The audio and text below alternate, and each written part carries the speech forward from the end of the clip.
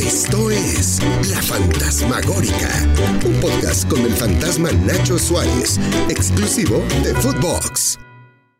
¿Qué tal, amigos de fútbol? Los saluda Nacho Suárez, el mismísimo fantasma. Qué bueno que nos acompaña en otra edición de La Fantasmagórica en esta su temporada 2023.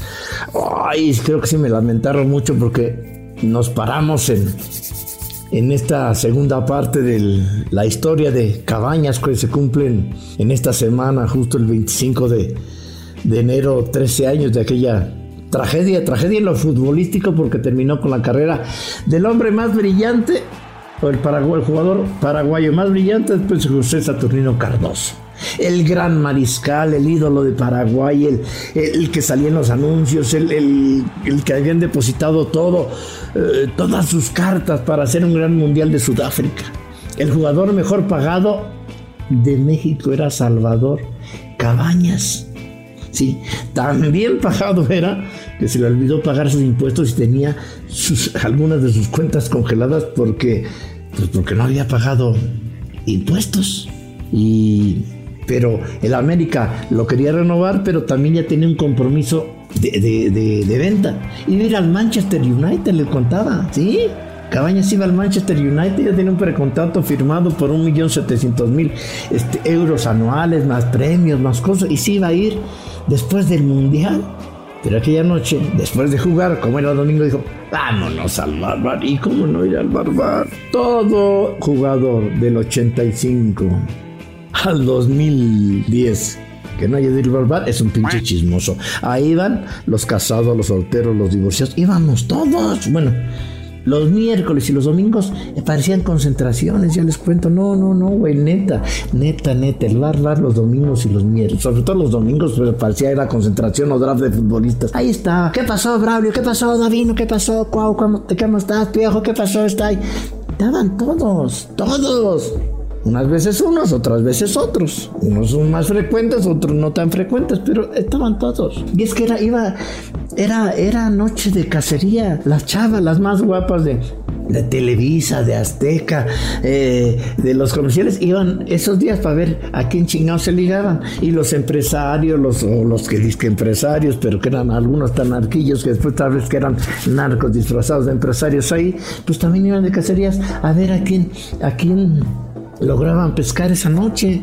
No, en ese antro iba de todo, iba a lo mejor. Cabrón, pues sí, iba Diego Armando Maradona, el Juli, Emilio, y fue Carlos Slim, los hijos de Slim, iba Talía, iba Arturo, todos íbamos, ¿verdad? Que íbamos también, sí, porque también le pegué ahí, digo, pero estábamos ahí, digo, como perrito en carnicería, veíamos cada carne, y a ver si nos tiraban un huesito, un retazo con hueso, pues ahí íbamos a eso. Nosotros no teníamos el billete, ni éramos famosos, ni mucho menos, pero era esas noches. Aquella noche fue así. Llegó Salvador Cabañas, que era la gran figura en ese momento del fútbol mexicano. Llegó con su señora, con un cuñado, y bueno, pues detrás de ellos, ¿quién iba a saber? Iba a ser la última noche. Llegó el 24 de enero, ese domingo, y la tragedia sucedió pasada las 5 de la mañana.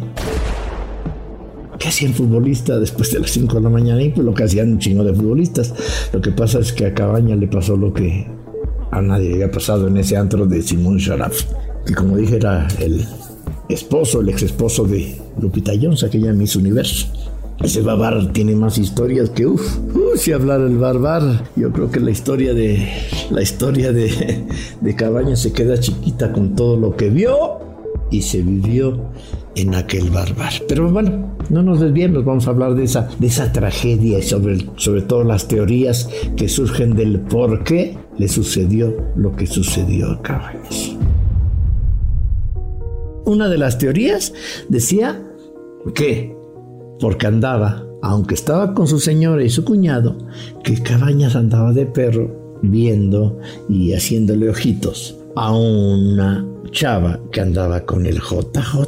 Dirán, ¿quién es el pinche JJ? Bueno, el JJ Todos le decían el ingeniero porque decía que tenía una pinche constructora y todo. Y ni modo que ahí te dijeron, no, mire, yo soy narcotraficante, trabajo para la pinche Barbie. No, pues cabrón, pues, ves lo que gastan, ves la lana que tiene, ves que trae guardaespaldas, pues no piensas que son narcos porque no los ves traer allí con pistolotas o cosas ahí. Y si las traen medias escondidas. Y como son clientes frecuentes, pues seguramente el Gardel, que era el gerente, el peloncito, que era poca madre, pues ya los conocías. Y te digo que lo padre de ahí es que no te dejaban que te tomaras muchas fotos, casi te las tenía que tomar el Gardel, y si te conocía o no, precisamente pues para guardar la integridad de la gente que estaba ahí y que no se viera comprometida con que aparecieras en la farándula por andar en el pinche bárbaro. Esa es una de las teorías que se me parecía medio ridículo, ¿no? Porque primero el pinche JJ, que al que conocimos muchos ahí de vista, ¿qué pasó? Y ya cuando dice, ay, güey, es el que siempre estaba ahí chupando del bueno, ¿sí? Como conocieron muchos a la Barbie, como conocieron muchos, pero no pensaban, mira, este es el pinche narco que anda buscando. Así había muchos. Dentro, yo creo que de aquella vez que entra al baño, pasando las 5 de la mañana, va a acompañar a su señora entra al baño de mujeres y Cabañas entra al de hombres. Ahí se acabó la historia de Cabañas. Ya estaba el JJ y minutos después, cuando se dieron cuenta, pues tenía un balazo en la cabeza. Afortunadamente de calibre muy pequeño, si no, ahí se queda muerto de manera instantánea. ¿Y qué pasó con Cabañas? ¿Por qué lo agredieron? Muchas veces se escuchó también la versión de una discusión que porque en ese momento el JJ había apostado por fútbol, lo había hecho perder dinero. Esa mamada, dije, no, como que estos cabrones que tienen tanto lana no le va a reclamar a este cabrón que perdió su equipo y darle un balazo. Bueno, ¿qué puede suceder? Si ya están medios chachalacos, pues pudo haber pasado. Pero Cabañas ha dado a lo largo de la historia diferentes versiones de esa situación. Una de ellas, yo creo que la más disparatada, es que dijo que fue un atentado. Primero había dicho que no, que le dijo que le había robado dinero en el fútbol mexicano, y después cambió su versión. Años después dijo, no, fue un atentado porque no querían que jugara el Mundial de Fútbol porque el mundo le tenía miedo a Paraguay. ¿Con Cabañas? No lo estoy inventando, Agus. Así lo dijo. Pónselos, por si no, así que pinche fantasma chismoso. El señor ese había declarado que yo le estaba acosando a su pareja. Pero ¿cómo yo le iba a acosar a su pareja si yo estaba con mi pareja en ese tiempo? Y más todavía en esa discoteca. Cabañas piensa en otros graves motivos para que literalmente el JJ lo sacara de la jugada aquel crucial año. No, para mí que fue planeado todo. Y para que yo no vaya al Mundial. Y aparte en ese tiempo era el mejor jugador de la selección paraguaya. Estaba en mi mejor momento. Y era el que todos le tenían miedo en ese tiempo. Y yo creo que por eso me hicieron para que yo no vaya al Mundial. Cabañas era un crack en ese momento, pero no creo que le hayan tenido miedo. Yo creo que ni él se acuerda bien a bien lo que se dio. Si se acuerda, pues no lo dice. El JJ era alguien que sustentaba y que decía que era empresario. Y iba de cacería en algunas de esas tantas veces de años que fue de cacería. Una vez se ligó a esa chiva, a esta güera guapa, toda operada, que salió en Big Brother, que hizo famosa en Big Brother y con el que tuvo un hijo. Nunca se casó, pero tuvo un hijo con la chiva. Y el JJ, una vez que le preguntaron ¿por qué? ¿Qué pasó en el baño con Cabañas? Le dijo a Javier Alatorre, que lo entrevisté en aquel momento, pues pregúntale a Cabañas, si no quiere decir, por algo será. Sí, así lo dijo. Escúchenlo. Qué suerte, ¿no? ¿Cuántos años? Sabes que le dan un balazo en la cabeza y suerte el pelado no le tocaba. ¿No me quieres contar el incidente del baño del Barbar? No, pues eso lo puede contar el Salvador Cabañas. ¿Y sería la misma versión? Pues, si no la dice, por algo debe ser. ¿Se conocían? No, nomás de ahí del Barbar, que ahí lo vi varias veces ahí. Bien, saludado. Sí, normal. por algo será. Por algo será. ¿Por qué no lo decía claramente el JJ? Lo cierto es que años después, en un libro que publica Anabel Hernández, hay un párrafo, hay un capítulo específico que narra la historia, la Barbie y otras muñecas. Y habla de este narcotraficante conocido como la Barbie, que tenía una relación muy estrecha, que tuvo un amorío. También en el bar conoció a Arlette Terán, una de las guapas actrices no tan famosa de Televisa. Fue pareja de la Barbie. Y se dice en ese artículo, en ese libro de Anabel Hernández, que Cabañas le anduvo pedaleando la bicicleta a la Barbie. ¿Sí? Así lo dice. Específicamente en el capítulo La Barbie y otras muñecas, que la actriz Arlette Terán mantuvo una relación sentimental con Edgar Valdés Villarreal, mejor conocido como la Barbie, delincuente que actualmente se encuentra preso en Florida, Estados Unidos.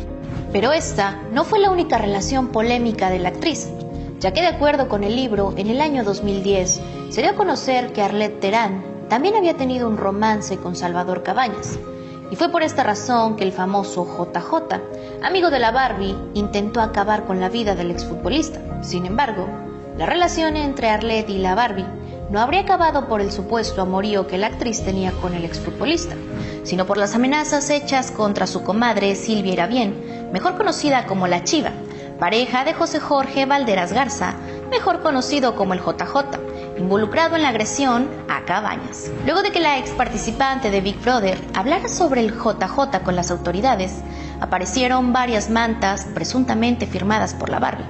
En ellas, no solo se amenazaba de acabar con la vida de la Chiva, sino también se ventilaba el romance de Terán con el capo.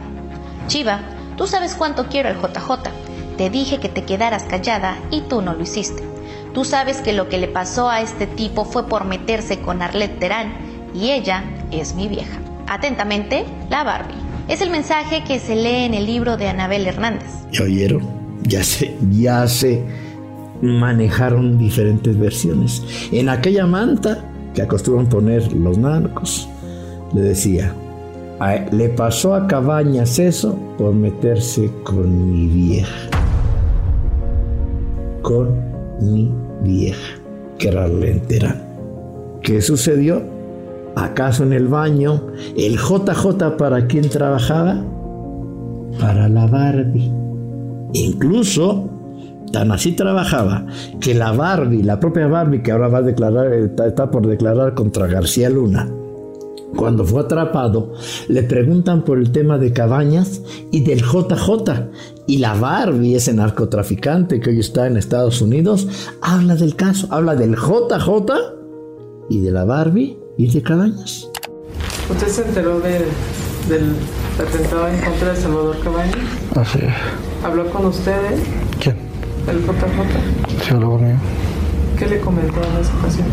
Por lo que había pasado, ya le acabé de decir que no anduviera en la calle. Y por lo que dijo él, así pasó. ¿Pero qué le contó usted cuando le habló? No, pues yo me di cuenta hasta otro día, porque fue en la madrugada. Y pues lo regañé, pero pues ya había hecho las cosas, lo que había hecho. Eran amigos ellos dos, pero pues como que ese día andaba de malas al Cabañas. Se comenzaron a alegar. ¿Y usted lo regaña? ¿Y qué pasa con el JJ? ¿Qué hace él? No, pues después lo metí a una oficina mía. ¿En dónde? En Atizapán. Ahí estuvo como 3 meses más o menos. En Panamá, en Colombia tengo trabajo. ¿Ya ven? Empiece, usted también su rompecabezas como quiere. El JJ trabajaba para la Barbie. La Barbie hasta regañó al JJ por darle un pinche balazo, pues cómo no, a Cabañas, porque era algo mediático. ¿Acaso el JJ le dijo, te voy a madrear por chingarle la mujer a mi compadre. Bueno, pues es otra de las teorías. Usted ármese rompecabezas. Lo cierto es que después de esta trágica historia y de varias versiones, se salvó la vida. Pero los $12 millones que ya tenía reunidos Cabañas en su paso por la América, los premios que había logrado también con Paraguay, de repente se esfumaron. Salvó la vida, no quedó paralítico, no quedó ciego completamente, aunque del lado izquierdo no ve de manera periférica, sino todo al centro. Vive con una bala alojada en el cerebro. De repente desapareció. Su mujer lo dejó. Todo quedó entre los abogados, la mujer, o sabrá usted, Dios, dónde quedó todo el dinero que tenía Cabañas, que tuvo que volver a vivir a expensas de sus padres, de la panadería que les compró al inicio allá en su pueblito, allá en Paraguay. Perdió todo.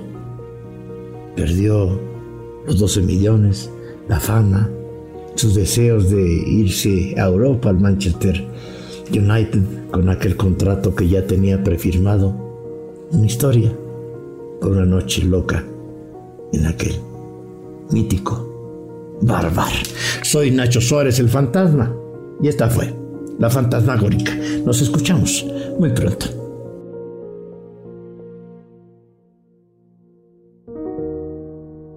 Esto fue La Fantasmagórica con el fantasma Nacho Suárez, podcast exclusivo de Footbox.